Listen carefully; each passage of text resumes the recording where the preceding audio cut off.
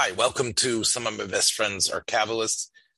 Here is the second part of my conversation with Rav Nosson Alteguik, and I think it leads us to a very positive ending. And I hope you enjoy it. Take care. You're listening to the Yeshiva of Newark at IDT podcast.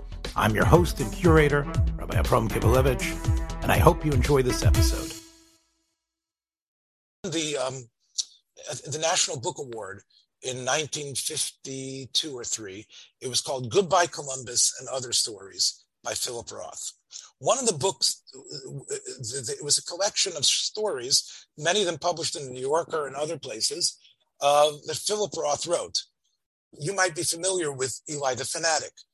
One of the stories that's printed in there is a story called The Conversion of the Jews. And it has a little boy called Ozzie Friedman.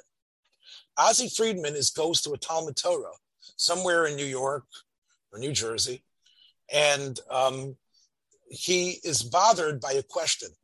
And his question is, why can't God, if he can do all these miracles, why can't he create a child without intercourse, right? Because the Rabbi Binder, his name was, who was obviously very, Roth was telling you, he's binding and being so mitzumtzum, was saying, no, that's impossible. That God cannot do that. That's one thing God won't be able to do. That's right. And of course, Ozzie Freeman, who's a free person, right?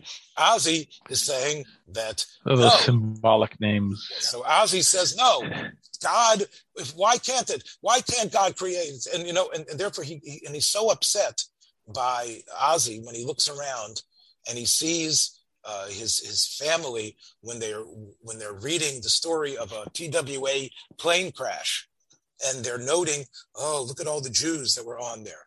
It's either his brother or his uncle. Somebody is reading the paper and is noticing only the Jews, like the particularity of the Jews, and only caring about Jewish pain and suffering. And Ozzie then he gets very upset, and somehow Rabbi Binder hits him, and he runs out of class, and he runs up to the roof, and people believe that Ozzie is going to kill himself. And the whole fire department comes out, and the rabbi and the shamish, and he says he's going to jump. He's going to jump. He doesn't mean to jump. The only way he's not going to jump is if he gets everybody, including the shamans from Europe, who only speaks Yiddish, to kneel on the ground and say that God could create a child without intercourse, and that could happen, and a child could happen. And once everybody admits to that, then he jumps off into the net of the firefighters. That's the story, basically. And you understand. He doesn't fly up to heaven. No. But he falls into the net. All right. So really what, and I teach that story when I was teaching high school. I would use that story and teach it and bring out from the students a lot. But it's black on white. It's almost as obvious as the metaphors in Orwell's Animal Farm. But you understand what I'm getting at. The idea that Judaism has fought with, whether it's the Ramban's debates or others, that there is this grayness that we cannot come over. We cannot accept it. The Rambam, as you mentioned before, you didn't say it outright, but the Rambam labeling Christianity avodah zarah mamish. Islam is terrible for us because Muhammad might have been nuts calling him the Meshuggah, the Rambam, but it's closer to pure emunah than almost anything else. However, Christianity, the Rambam felt, had a din of avodah zarah, and their wine would be usher as real yayin nesach, etc. That is, as you know, the opinion of many, that it was softened as the Enlightenment developed, because we didn't want people to hear that. But even the Tzemach Tzedek, who was writing in the middle of that period, of the Haskalah period, writes specifically that Christianity still has a din of Avodah Zarah Mamish. And yet, Nosson, many of those principles that we label Avodah Zarah really find, I think, very distinct parallels within our own Jewish mystical thought. Yeah. Right? And very important distinctions also.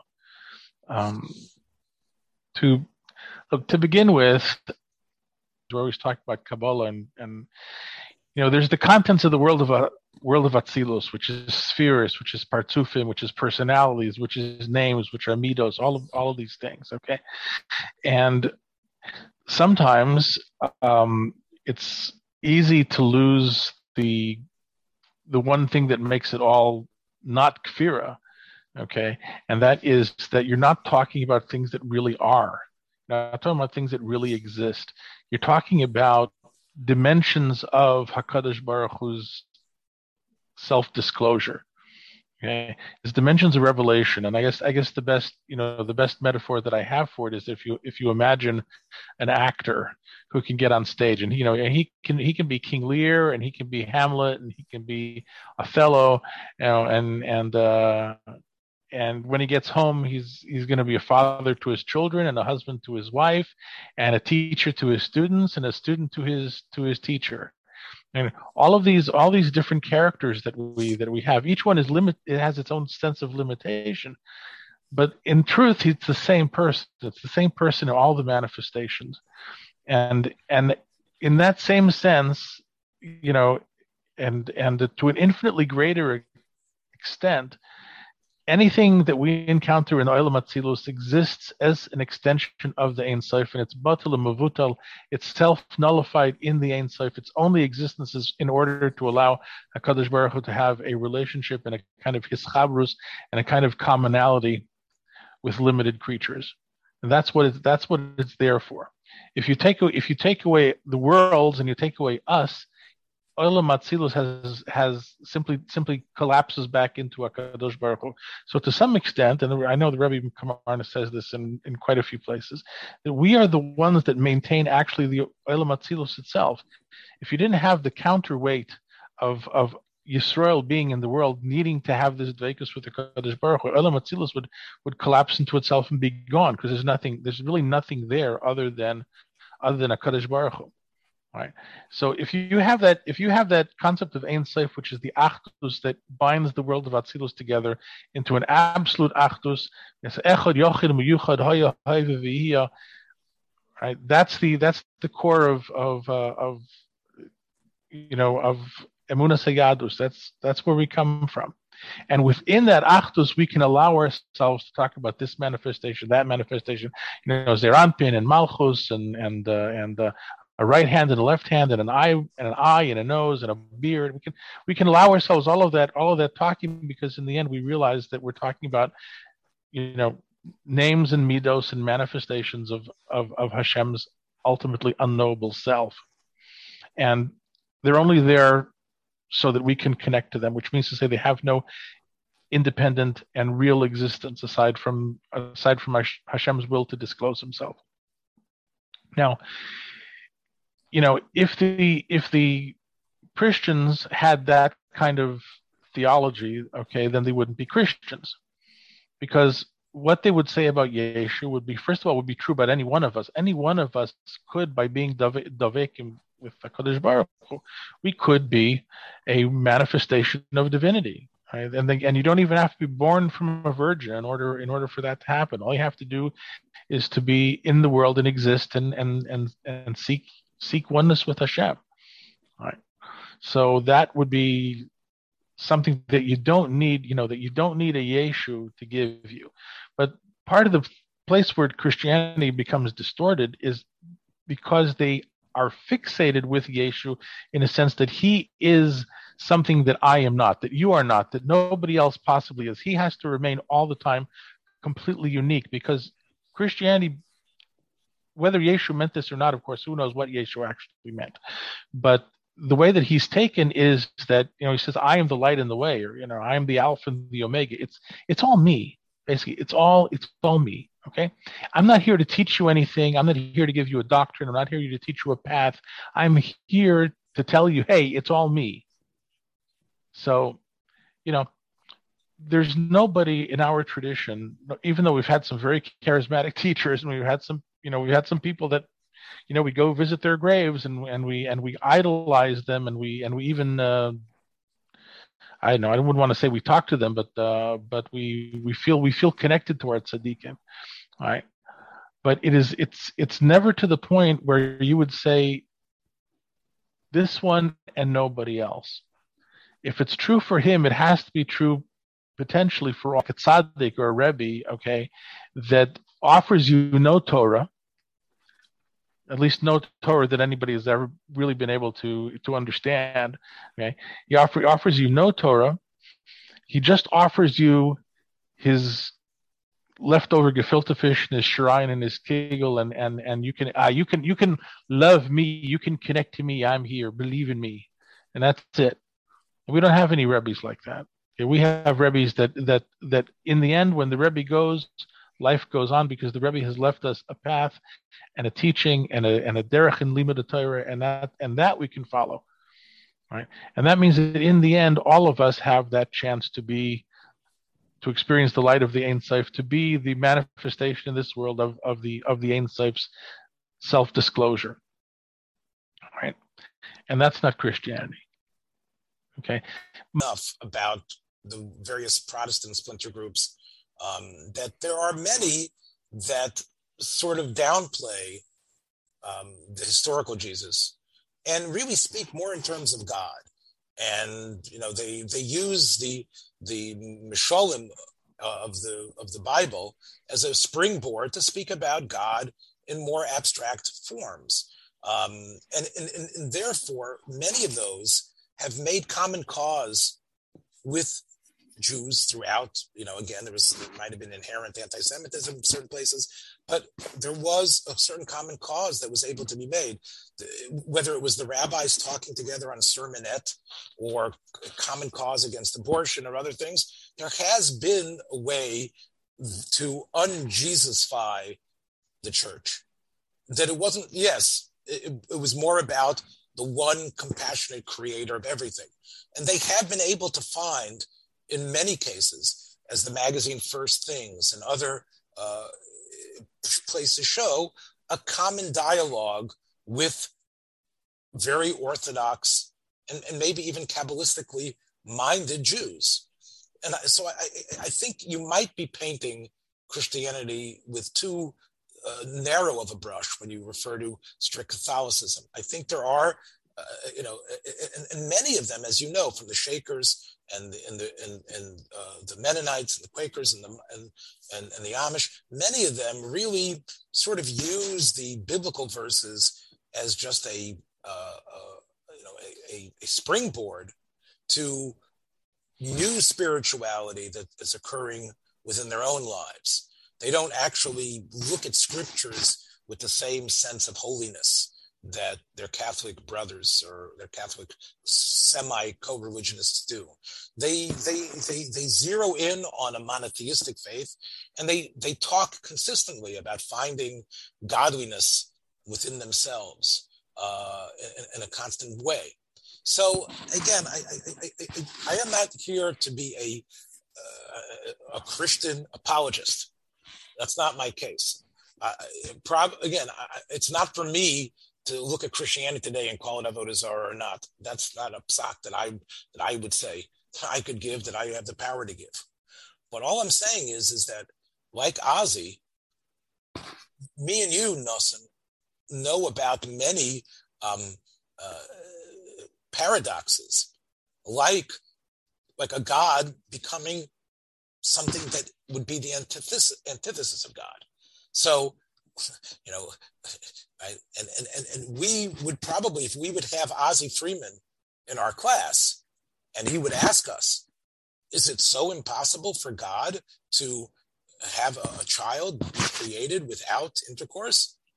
We would say, no, of course, God can be poil all sorts of moves, right? We wouldn't have slapped Ozzy.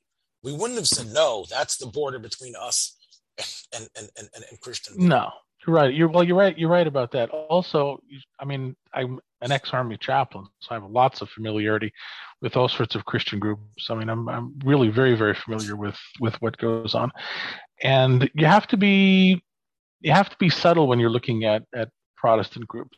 Certainly have some Protestant groups for whom, they never ask themselves too much Christology type hakiras. Okay, they're not there.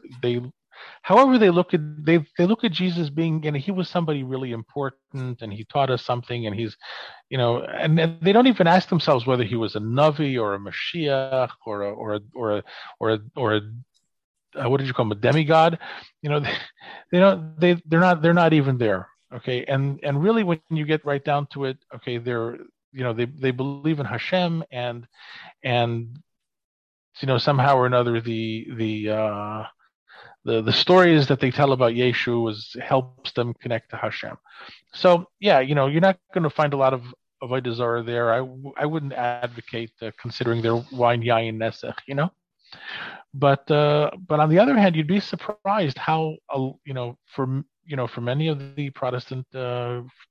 Protestant groups, the idea of this, the meaning of the sonship of Jesus and what he allegedly was is a very, very real thing. And so the issue of Avodah Zarah is still, I think, quite plausible. And then you have, of course, we have also the Ashkenazi opinions about Christianity not being Avodah Zarah because they were simply mishatef davar acher. Right. Again, but if you really pursue that to the Orthodox, it's a little bit closer to understanding that there's this, the Achdus Hapshuta is a higher reality than the manifestations, but it's still not. They have to continue to believe that the triad or the Trinity are three completely separate,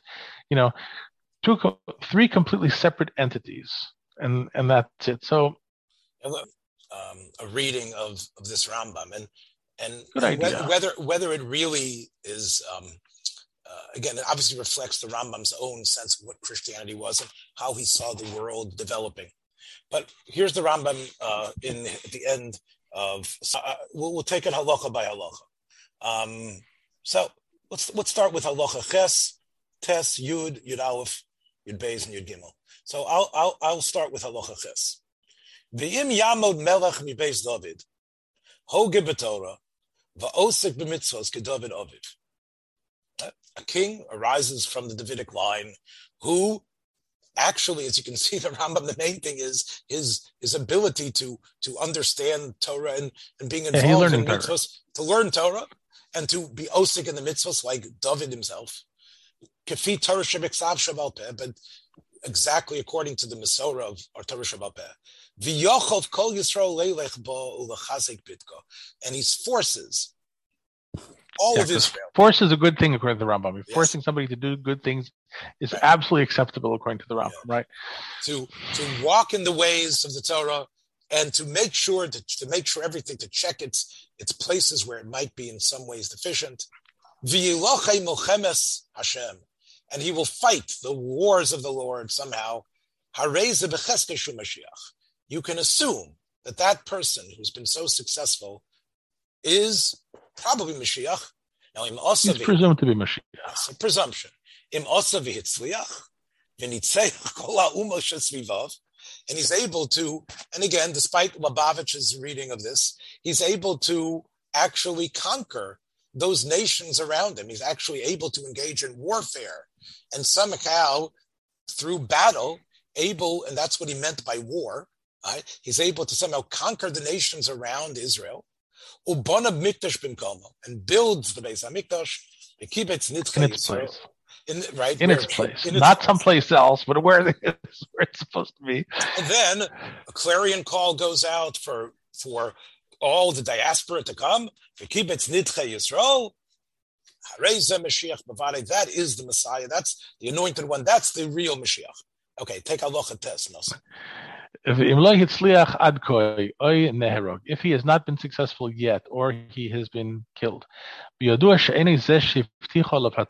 that this is not the one that the Torah has promised us. He's like any one of the other good and upright kings of the house of David that died. And HaKadosh Baruch Hu only set him up in order to test the many. As it says, from those that are enlightened, there will be those that fail. Litzrof bahem, to what's the word litzrof? When you boil up metal to get out the dregs. To refine them. to refine them. Right, to refine them, ulevarer v'lelaben, and to sort them and to whiten them, ad esketz, until the time of the end. Ki od lemoed, because there is more time to the time. So here what the Rambam was saying is that this man, who probably believed he was Mashiach too, because people were telling him, "Hey, you might be Mashiach. This might be the Messianic age," but unfortunately, it didn't work. That was an asoyon, that was testing us, right? Testing us in what way? To see if we would not throw in the towel after he died, right? What was the test exactly? The test is that, we believed in his message, which was keep the mitzvot, not like Jesus, of course. He's going to come to Jesus in the next paragraph, but to follow him in all the positives that he was doing, to believe in the ideal of what this Mashiach is meant to give over. But then when he dies or he's unsuccessful, it's a test for us. Are we still behind his message even though he's dead? Is that the way you understand the Rambam? I would understand the Rambam actually as whether we are able to avoid developing too much of a personality cult about this Mashiach.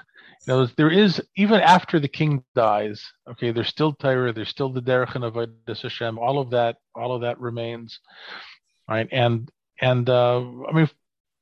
the fact that the king tried and failed doesn't mean that he was a good king. It doesn't mean that he wasn't a good king. And that's one of the things that the Rambam is certainly trying to put over. And he's trying to address the issue of Bar Kokhba, who was a very successful king until he failed. So we now have to believe that Bar Kokhba was a Mashiach Sheker, that he was some sort of Satan, some sort of demon in regal clothing. What are we supposed to say of a Mashiach that tries and fails? Is he a faker? Was he a phony? Was he a liar? And the Rambam says no. He was a good king. He tried to do what a Melech Yisrael ought to do. Okay, it didn't work, but that's okay, because these kind of things happen. There's always more time until you get to the end of time. So don't get discouraged if you. And that period is, the Rambam calls that tziruf. In other words, there's the tziruf of the Kura Barzel of Mitzrayim, which might also have been the case with these messianic figures like Bar Kokhba, that of course, when he died, the Hadrianic persecutions increased to a point of almost a bursting point. He might mean that when he says Litzaref Behen, Ulavara Labin, but he also might mean, as you say, the psychological difficulty of dealing with of it not being accomplished, still holding forth in your emunah, and not giving in to the iconism of believing in the dead Rebbe, whatever it is, right? That might also be the same. Okay, so now we come to the next one. Af Yeshua HaNotzri, and of course this was taken out of most editions of the Rambam until recent times. Af Yeshua HaNotzri Shedima Sheyiyah Mashiach. Even Jesus, who believed that he would be the Mashiach, right? This is the way the Rambam has it, that there was this man, and he believed that he imagined Dima. Yeah, right. Yes, I understand. It was part of what he felt, right? And it was him and maybe others, Vinerag, Bezdin, but the Sanhedrin, through their machinations, were able to kill him, which was properly, because he was a Mashiach, he was a Novi Sheker. It was a Meses Umidiach. Yes. Kfar Nisnaba Bo Daniel, the same Daniel in that same parak, also wrote about him. Shnamar Uvenei Paritze Amcha Yinasu, the children of the Paritze Amcha, the ones who burst the borders, the Pushtakim, the Prosta, the ones that were the rash and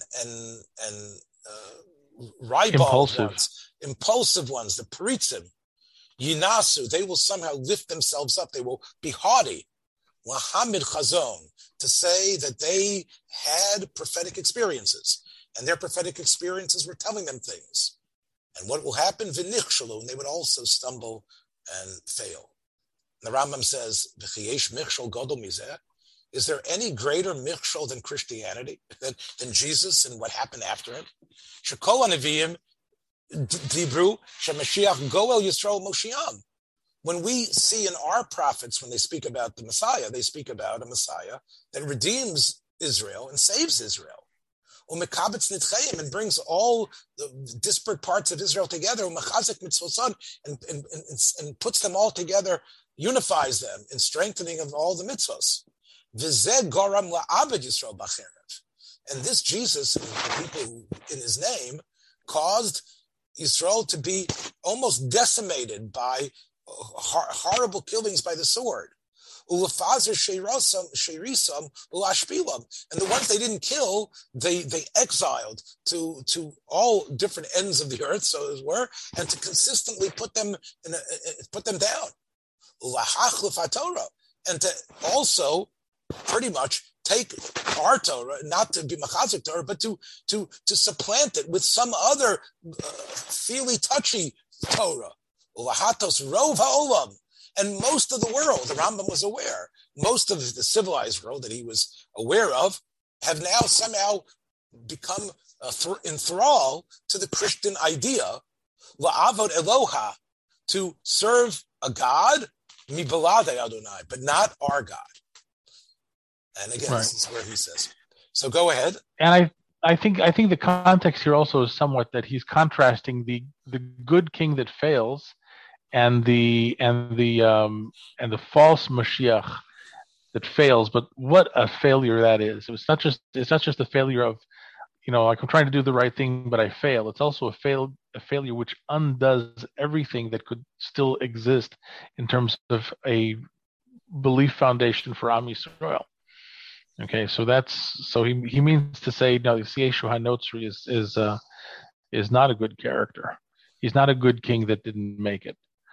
Okay, aval, still machshavos borei olam, the thoughts of the creator of the world, ein koyach b'adam hasigam, no human being has the ability to attain them. Ki lo derachenu derachav, our ways are not his ways, v'lo machshavoseinu machshavosav, and neither our thoughts are his thoughts. All the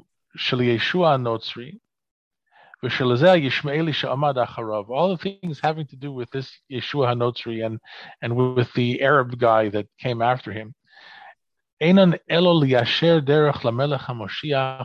These are ways of paving the road for the King Mashiach, and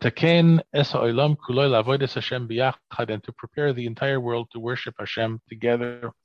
Shenemar, as it says, Ki oz efoich el amim safavura, I will change for the nations, give them a clear language. The kroy chulam b'shem Hashem, so that they can all call out the name of Hashem, ulavdoi shechem echad, and to worship Him with one shared desire. Shechem being made literally a shoulder.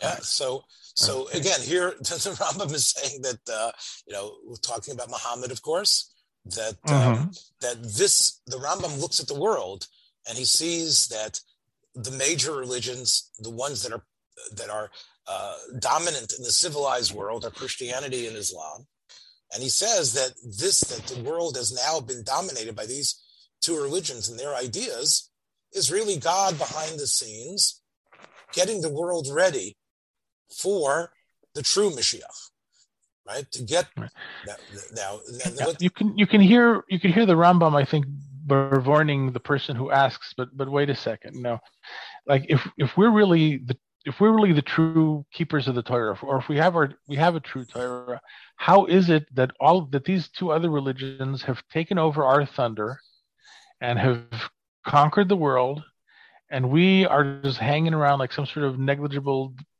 despised or tolerated remnants of something? How does this work? How does this work? The question the Melech Chazarim asks Yehuda Levi, exactly. So Ketzad, how is this true? The Rambam says, Kvar nitmalei olam kulo midivrei Mashiach.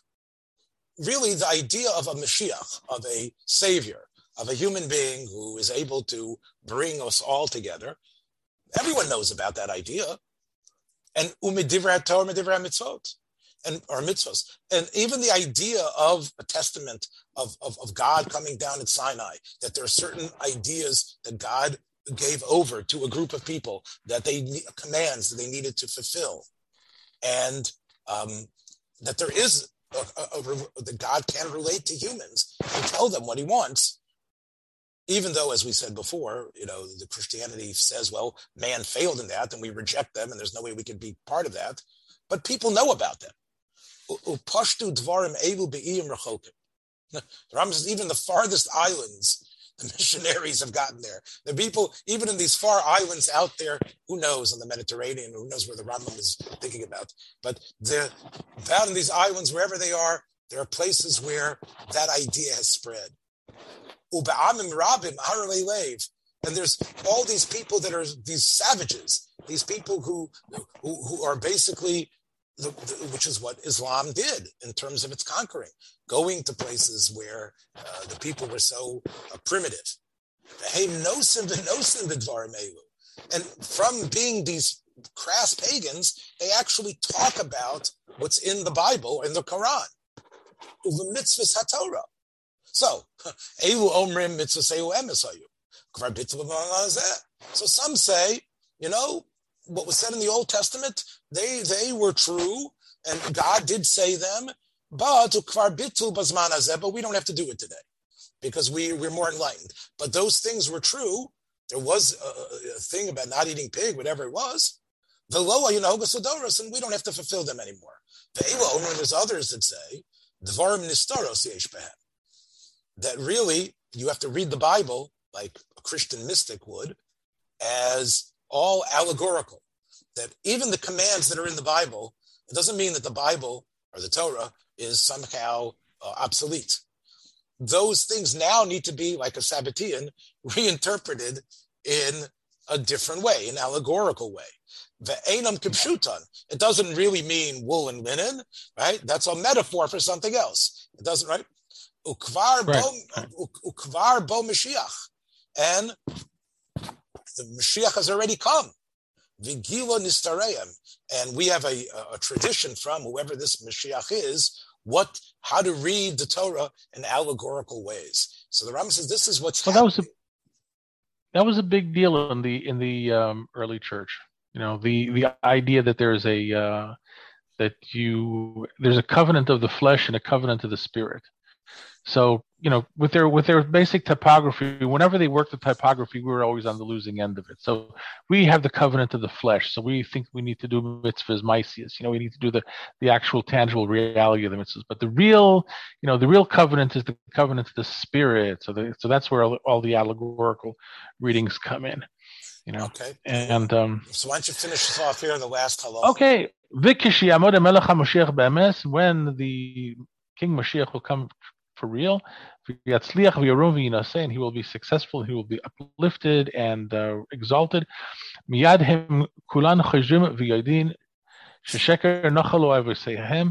will all come back and they will know that their ancestors had caused them to inherit lies, and that their prophets and their ancestors had caused them to go astray or tricked them or misguided them. So Rambam's rational approach to history and ideas and also his exalted, elevated view of the potential of man and the possibilities. In other words, the rational thing is, the Rambam is confronted with the same thing he says in Moreh Nevuchim. How can it be that we had crusades and death and slaughters and killings? The world is almost 90%, 95% against us, antagonistic. Oh, but the logical Rambam answers the question. In a way, because of the bastardization of the Torah that occurred, at least the idea of a God, the idea of the Bible, and the Bible is still preserved. And the verses, they might be considered obsolete, but they're still part of a testament. And therefore, now that when the truth comes, it's going to be a lot easier. We'll snap our fingers. Oh, yeah, we remember that part. Yeah, that was the part that's what Isaiah meant. Oh, yeah. Oh, that was in Leviticus. Oh, yeah, that was true. Now we're seeing all that. So in other words, and therefore the Rambam's logical side says, you see, had that not happened, had Christianity not really been the bastard child of Judaism and preserved Judaism as its antagonist, then at least we existed in some place. We might have been the villain that you wanted to boo for, but we definitely had a role. And because of that, we were not, the worst would have been to be forgotten. The worst would have been the complete elimination of Timcha, Zecher, Hayadus, and all the psukim. It's good that we were still out there as the punching bag, because at least people knew what and now that they realize the truth, they are at least familiar enough with us as the enemy to now somehow flip and accept it. Now, I'm saying that the ideas are there. True, they are scoffed at. They're considered irrelevant, but at least the structure is there. And now, once the real Mashiach comes, there can be acceptance. Doesn't necessarily mean that they're all going to become Jews and live the life of the Torah, but they will now see that all is true. Again, this is the Rambam's case for why God has allowed this to happen. It doesn't seem, though, we can end with this. The Rambam is obvious. It's beautiful to learn the Rambam together, but the Rambam doesn't seem to really, when he talks about Christianity, he does not seem to refer to what we've been talking about, which is, of course, the divinity, the complete divinity. He does call it avot. He does say that lahachrat haTorah, and to serve a God who isn't God. That is true, which is this Jesus icon or whatever, this Trinity or this triumvirate. But the Rambam believes that that's going to be able to be easily rejected once Mashiach comes.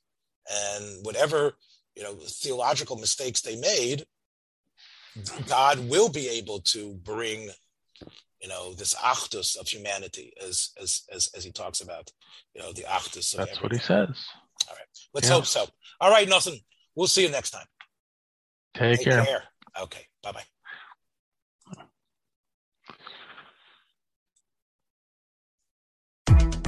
Thanks for joining us for another episode from the Yeshiva of Newark at IDT Podcast.